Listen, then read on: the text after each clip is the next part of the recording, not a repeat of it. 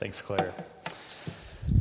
Well, again, my name's Bill Gorman, and I'm the campus pastor here at the Brookside campus, and welcome to all of you. Thanks for worshiping with us here together corporately this morning. And we're continuing our trek through the book of Hebrews. We started this back at the first of the year, and we're going to be continuing to spend a lot of time in the book of Hebrews. If you were with us all throughout last year when we were doing following along with Open Here and reading through the entire Bible, we were turning these pages really fast. I haven't turned my page in my Bible yet. We're still on the same page for 3 weeks, which is pretty great. And so as we take some time and look at this text in Hebrews chapter 2 this morning, let's pause and ask for God's help to understand it. Father in heaven, we know that apart from your illumining ministry, the work that your Spirit does to make your word come alive, that these words just set dead on the page. And so I know that I alone, that my words that can't do anything here apart from the work of your Spirit in each one of our lives. And so we ask now that your Spirit would be living and active as you've promised that your word is, bringing these words to life and revealing to us the truth of who Jesus is even more clearly this morning. We want to see Jesus this morning, Father. That is our desire. So help us to see him more clearly. In Jesus' name, amen. Well, I want to do a little bit of a thought experiment here this morning and just ask you the question, just to ponder, think about this. What do you want in a God? So just think about that for a moment. If you were looking for a God, what would you want in your God? And I actually want to just take a minute, take some time to think about that. Let's just say, you were looking for a new God. You're taking applications. You're looking to change. Your current God isn't really doing it for you. What would you want in a replacement? Now, I know if you're a Christian, try to think outside the box a little bit here. And even if you're here this morning as a skeptic or even as an atheist, I mean, you can kind of play along with this too. Just think for a moment, what would you want in a God? So take a moment, picture it. Okay. Now, of course, doing this is somewhat ridiculous, right? If we were really in charge of deciding who God was, it would be us, right? Wouldn't we pick us at the end of the day all the time? But isn't that kind of what we do? That we all have sort of an image of God in our minds, an idea about what God is like or what he isn't like? Because even if you're here this morning as someone who's skeptical of the church or considers himself an atheist or an agnostic, you probably have some pretty specific ideas about the sort of God that you don't believe in or that couldn't exist or wouldn't exist, right? And all of us tend to pick and choose, not necessarily consciously or intentionally, but we tend to pick and choose those parts of a God that we would want, of those parts of Jesus that we like. And the problem is that if we're not careful, we'll have a Jesus or a God of our own making, that we will make him into our image rather than the other way around. And I want to show you a classic example of this. And forgive me, I'm going to show you a clip. The clip is actually terribly irreverent. And as you watch it, you should be a little offended by what you're going to see. I am. But I think it's a perfect example. It was worth risking to show on a Sunday morning because I think it's a perfect example of what all of us do. So take a look at this. Now, you may think to yourself, I don't do that. I wouldn't do that. But here's the question that always gets me, because what we just form, have we had these kind of, well, I like to picture Jesus as, right? Well, do we do that with any other people and get away with it, right? Well, honey, I like to think of you as. No, there's a real person that we have to reckon with here. And the question that always gets me, that kind of undermines my thought when I begin to wonder, am I making God in my image? Am I just doing one of these, I like to think of Jesus as, is this: when was the last time that your God offended you? Told you something you didn't want to hear? Made you uncomfortable? Asked you to stop doing something you like doing or start doing something you don't want to do? And if you're having trouble thinking of a time, then there's a good chance that you've created Jesus in your own image.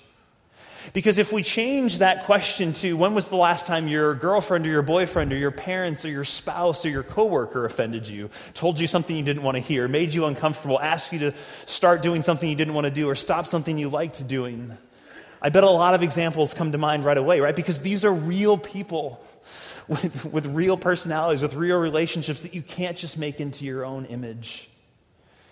And the early church was still trying to figure out who Jesus was as the book of Hebrews was being written. It was really actually probably more of a sermon delivered at first that was then written down into a letter form. But actually, they were wrestling with these things as well, trying to figure out who exactly Jesus was. But in a sense, it was harder for them, right? Because they didn't have 2,000 years of Christian thought and reflection. They didn't have the benefit of the New Testament. They were being written the New Testament at that time. And the book of Hebrews is written to second-generation Christians. We always have to keep this in mind. These are people who didn't personally witness the resurrection of Jesus, but they knew eyewitnesses who had. So it's written to second-generation Christians. And they came to know Jesus from the people who had seen him raised from the dead, who had spent time with Jesus both before he had died and after he had been raised from the dead. And they had the Old Testament prophecies about a coming Messiah, that they encountered Jesus, and they encountered Jesus through his Spirit, but they didn't have a lot of clarity about who he was. And what we've been saying these last few weeks is that they were at risk of drifting away from who Jesus actually was. And the thing is that we are all at risk of drifting from the one true and living God, Father, Son, and Holy Spirit, into a God of our own making.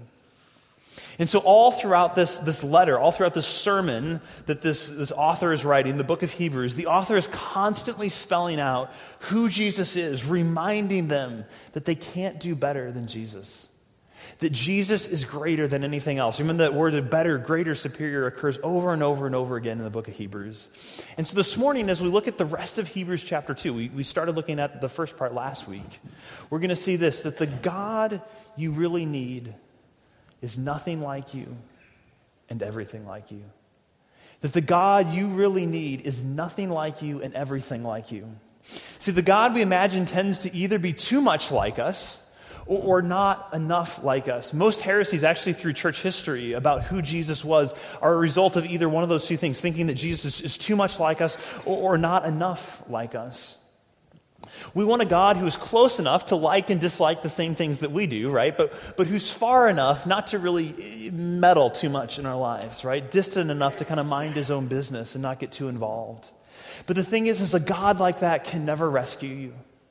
A God like that can never save you. The only God who can save is the God who is nothing like us and yet who is everything like us. And so this morning, the book of Hebrews in chapter 2, the preacher is going to show us how Jesus is nothing like us. He's going to show us how Jesus is everything like us. And then lastly, how Jesus is exactly who we need. So that Jesus is nothing like us, everything like us, and exactly who we need. So first, Jesus is able to save us. He's able to rescue us and the world in which we live because he's nothing like us. He's nothing like this. And why? Why is that so significant? Why is that so important? Because when we look at the magnitude of the brokenness in our world, and even more significantly perhaps, the magnitude of the brokenness and the selfishness and self-centeredness of our own hearts, as well as the hearts of the people who are closest to us, right? Anyone that you've actually lived with, you know how selfish they are, right? Whether it's in your dorm room or your bedroom or in a house. When you know that level of selfishness in people, in your own heart and the hearts of others, we know instinctively that the person who rescues us from this, they've got to be utterly different than us. They can't be plagued with the same self-centeredness. They can't be plagued with the same selfishness if they're going to actually pull us out. They have to come from outside the system. You see, a sick person's body benefits from a blood transfusion because the blood is coming from outside of them. It's coming from someone who's healthy, who isn't sick. It isn't plagued with the disease, and therefore it can help. We need someone to come who isn't plagued with the disease. Someone who is nothing like us, who is able to heal us, to make us well. And this is what the author of Hebrews says is exactly what we have in the person of Jesus. And so where do we see this in the text? Turn with me. If you have a Bible, grab it, and there's some pew Bibles as well. Pull a Bible and turn to Hebrews chapter 2. Again, it's on page 1002 in the pew Bibles. I want to show you where this is at in the text. We've already heard verses 14 through 18 read, but I want to back up to chapter 2, verse 5. So we're going to back up a few verses here. And the author writes this. Again, he's been making this argument that we looked at last week, that Jesus is superior even to the angels. And then he picks that up in verse 5, and he says, "Now it was not to the angels that God subjected the world to come, of which we are speaking. It has been testified somewhere, what is man that you are mindful of him, or the son of man that you care for him? We have been made for a little while lower than the angels, and you have crowned him with glory and honor and put everything in subjugation under his feet. And the point that the author is making in those verses is that Jesus, not the angels, is the one who's going to rule over the world to come and the one who rules over this world even now. And he quotes Psalm 8, which John and the band sung for us earlier. And he introduces it kind of with this odd formula where he says, it's written somewhere. And we're almost stop and say, well, does he just not know his Bible that well? Can he not remember who it was? But the point here really is the author, when he says that, he realizes that God is the one who speaks in all of the scriptures. And so the identity of the person who uttered the words is actually relatively unimportant. It's elevating the fact that these are actually God's words when he makes that remark. And then next in the following verses, in the second half of verse 8 and verse 9 and 10 and 11, he continues to highlight how Jesus is nothing like us. So look at verse 8. He says, now he put everything in subjugation to him, and he left nothing outside of his control. Okay, so that's nothing like me, because pretty much nothing is in my control. So in verse 9, but we see him who for a little while was made lower than the angels, namely Jesus, crowned with glory and honor because of the suffering of death, so that by grace of God he might taste death for everyone. So Jesus is crowned with glory and honor. No other being receives more glory and honor than Jesus. Jesus tasted death for everyone, it says. Again, nothing like me. Verse 10, for it was fitting that he, for whom and by whom all things exist, and bringing many sons to glory, should make the founder of their salvation perfect through suffering. Again, last time I checked, nothing in the world existed because of me or exclusively for me. So again, Jesus is nothing like me in that respect either.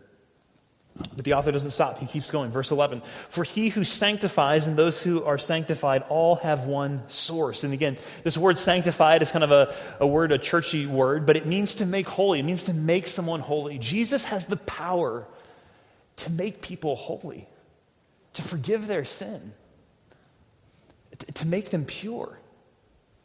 Jesus has the power to actually undo addictions, to uproot entrenched habits. That's nothing like me. I don't have that kind of power. So clearly, Jesus is nothing like us. And these are just a few examples from this text, but this is the point the author's been making all throughout the book of Hebrews so far, beginning in chapter 1, verse 1, right? He says that he's the heir of all things, that Jesus is the creator of the world, the radiance of God's glory. He's God's final word, God's perfect revelation of himself to us. He's superior in every way to the angels. Jesus, in this sense, is nothing like us. And so the question for us to stop and ask in this moment, just to pause, is to say, is your God too much like you? Is your God able to cross your will? Is he able to challenge you? Is he able to tell you things about yourself that you would rather not hear? About your relationships? About how you spend your money? About how you use power and influence? You see, only a God who is other, who is utterly different than us, is worthy of worshiping. Only a God who is other, only a God who is so different, who is so untainted by sin, is the one who can save us. But as essential as this is, I think most of us probably get that God is different from us, that we need even a God who is different than us. But that actually is not the main thing that the author is trying to get across in this passage. That's not the main focus of this text. The main thing that the author is trying to communicate here is something different. Let's think back to our blood transfusion analogy for a moment. Because while you need blood that's different from yours, you need healthy blood that isn't sick, the blood can't be too different, right? I mean, as much as your dog may love you, he can't give you a blood transfusion. And even a blood transfusion from another human being, it has to be the right blood type, right? Otherwise, it can cause you to go into shock and even die. So the point that the author is making in this chapter is and it comes out most clearly here, is that Jesus has to be everything like us.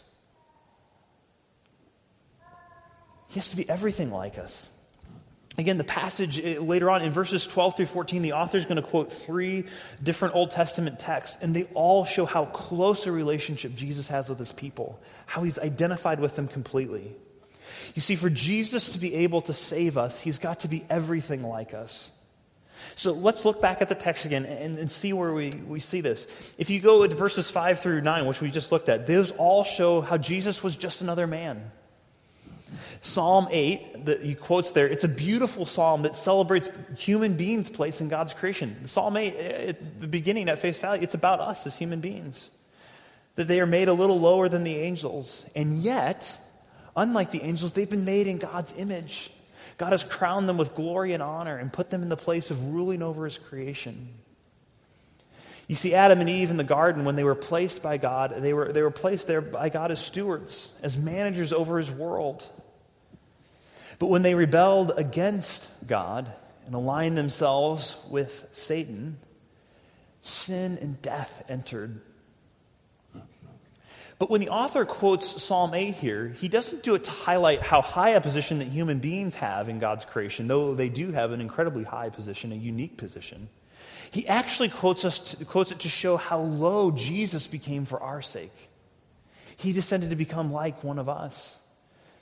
See, the first part of the book of Hebrews so far that we've looked at is showing how high Jesus is. Now, in chapter 2, the author is showing how low he became for our sake. You see, Jesus takes humanity on himself. He adds a human nature to his divine nature. And he becomes the true and better Adam. He becomes the true and better human being. The true and better you.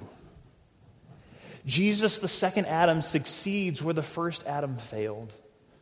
I love how one scholar points out, he says, Jesus as the Davidic king, he's the promised king, is the ideal Israelite, and thus he is the ideal human being. Jesus lived the life that every one of us was supposed to live. And in verses 9 and 10, we see that Jesus also, so he's just another human, but he's also just another sufferer. He suffered just like every other human being in 9 and 10. You see this. He didn't come and live a comfortable, privileged life. He suffered, and he experienced the full brokenness and pain of the world. And in verses 9 and 14, we see that not only is he just another sufferer, he's another sufferer who actually, he died. Jesus tasted death for everyone, it says in verse 9. And through his death, he defeated death, verse 14. Jesus died just like any other human being. So the question for us at this point is your God too different from you? You see, a great way to keep God out is to believe that he could never really get in, or that he'd even want to get in. You see, when God is distant, when we think of him as distant and out there and far away, he's easily ignored. He's easily disregarded. But the God who is out there, far distant, isn't the God of the Bible. It's never been the God of the Bible. You see, the God that the Bible reveals is the one true and living God, the Father, the Son, and the Holy Spirit. He's a personal God, a God who created you as a person. And he wants a personal relationship with you. He doesn't just stand far off. He is a person, and he desires relationships with the persons he has made. In the incarnation, that's the word that Christians use to describe this process of Jesus taking on a divine, or adding a human nature to his divine nature. In the incarnation, Jesus, while remaining fully divine, fully God, truly God, also becomes truly and fully and completely human. It's unbelievable. Almost, isn't it? It's amazing. Author Max Lucado has a book called When God Came Near, and he captures in one of the chapters the kind of the gritty reality of what it means for God in Jesus to be truly, fully, completely human. And I want to read you it's a longer passage, but it's worth it, and I want to read it out to you. He's such a great writer. So he writes this. He says, angels watched as Mary changed God's diaper. That truth has come home to me very much more realistically in the last month here, what that means. Angels watched as Mary changed God's diaper. The universe watched with wonder as the Almighty learned to walk. Children played in the streets with him. Jesus may have had pimples. He may have had tone deafness. Perhaps a girl down the street had a crush on him. It could be that his knees were bony. But one thing's for sure, he writes, he was while completely divine, also completely human. For 33 years, he would feel everything that you and I have ever felt. He felt weak, he grew weary, he was afraid of failure. He was susceptible to wooing women, he got colds, he burped, he had body odor. His feelings got hurt, his feet got tired, his head ached. To think of Jesus in such a light is, well, it almost seems irreverent, doesn't it? It's not something we like to do. It's uncomfortable. It's much easier to keep the humanity out of the incarnation, clean up the manure from around the manger, wipe the sweat out of his eyes, pretend he never snored or blew his nose or hit his thumb with a hammer. He's easier to stomach that way. There's something about keeping him divine that keeps him distant, packaged, and predictable. And then Lucado writes, but don't do it. For heaven's sake, don't do it. Let him be as human as he intended to be. Let him come into the mire and muck of our world, for only if we let him in can he pull us out. For only if we let him in can he pull us out. And this leads us to our final point, that Jesus is exactly who we need. Jesus is exactly who we need. A great theologian of the Reformation, John Calvin, put it like this. He said, since neither as God alone could Jesus feel death, nor as man alone could he overcome death, he coupled human nature with divine that he might win for us victory. Clothed with our flesh, he vanquished death and sin together, that the victory and triumph might be ours. So what does all this mean for us? Well, the author shows us in the last part of chapter 2. And we're actually going to kind of work through it backwards. So we're going to start at verses 17 and 18. First, it means that he can offer forgiveness. Only Jesus can offer forgiveness. Notice verses 17 and 18. He says, therefore, Jesus had to be made like his brothers, more on that in a second, in every respect, so that he might become a merciful and faithful high priest in the service of God, to make propitiation for the sins of the people.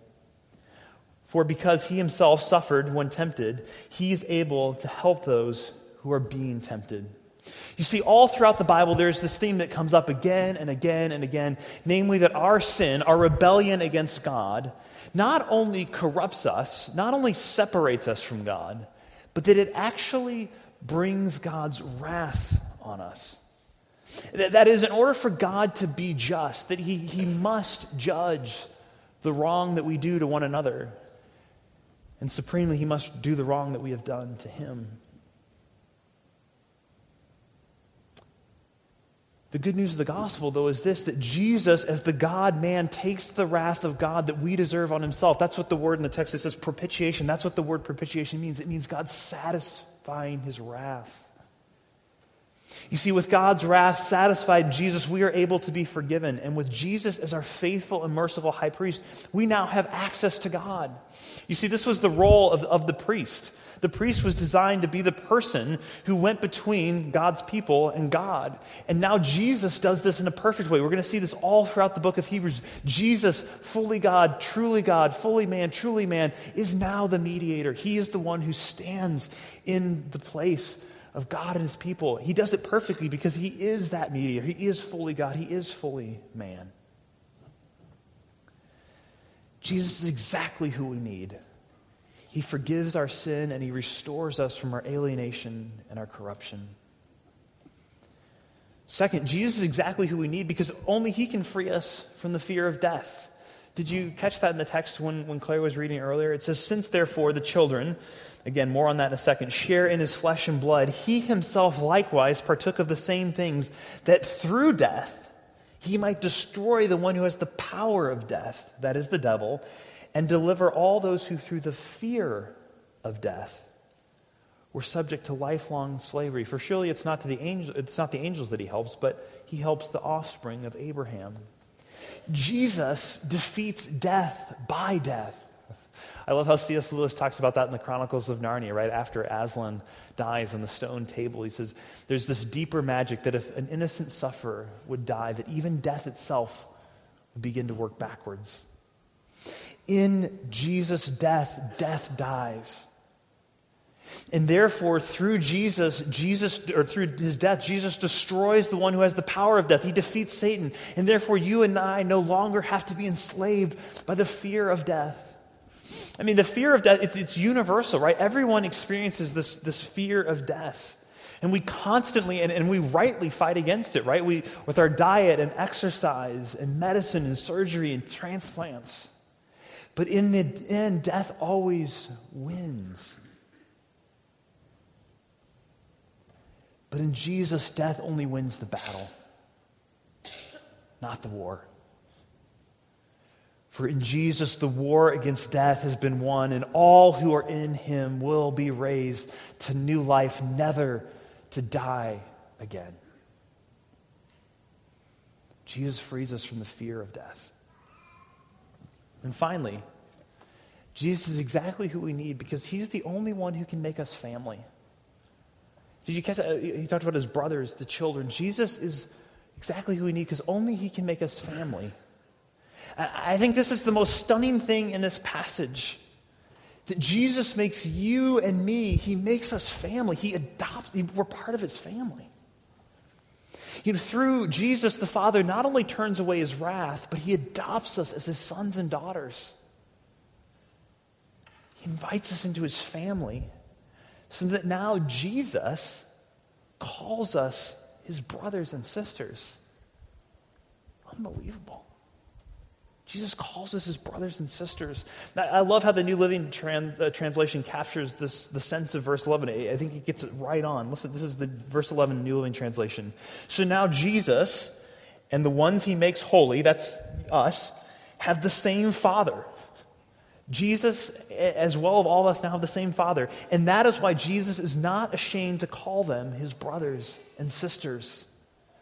Jesus is not ashamed to call you a brother or a sister. But what does that mean? That means that if we really work that truth, that we are a son or a daughter, that we are a brother or a sister of Jesus, Father, God is our Father, if we work that truth deep into our lives, into our souls, that what actually begins to happen is that our insecurities begin to melt away. Because we have such security in knowing who we really are. And being able to answer the question, who are you? I am a son or a daughter of the King, and Jesus is my brother. I mean, how much of what we do or don't do is wrapped up in the fear of what others will think or how they will react or whether or not we'll be accepted? I mean, all of our lives, so much of my life is dominated by the insecurities that we all face.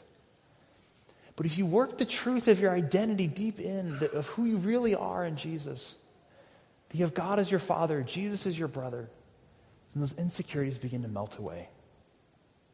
I often feel ashamed to call Jesus my brother, but he is not ashamed to call me brother.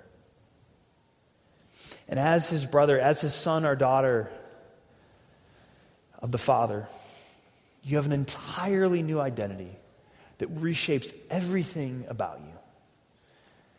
And so as we conclude the message, watch this video. If you are in Christ, you are his beloved child, with whom he is well pleased. That's why we do spiritual disciplines, not to please God, but to drive the truth of that deep into our hearts. Because we forget it all the time. And one of the things that we do to help us remember that, to drive that truth deep into our hearts, where it can begin to transform us, is through communion.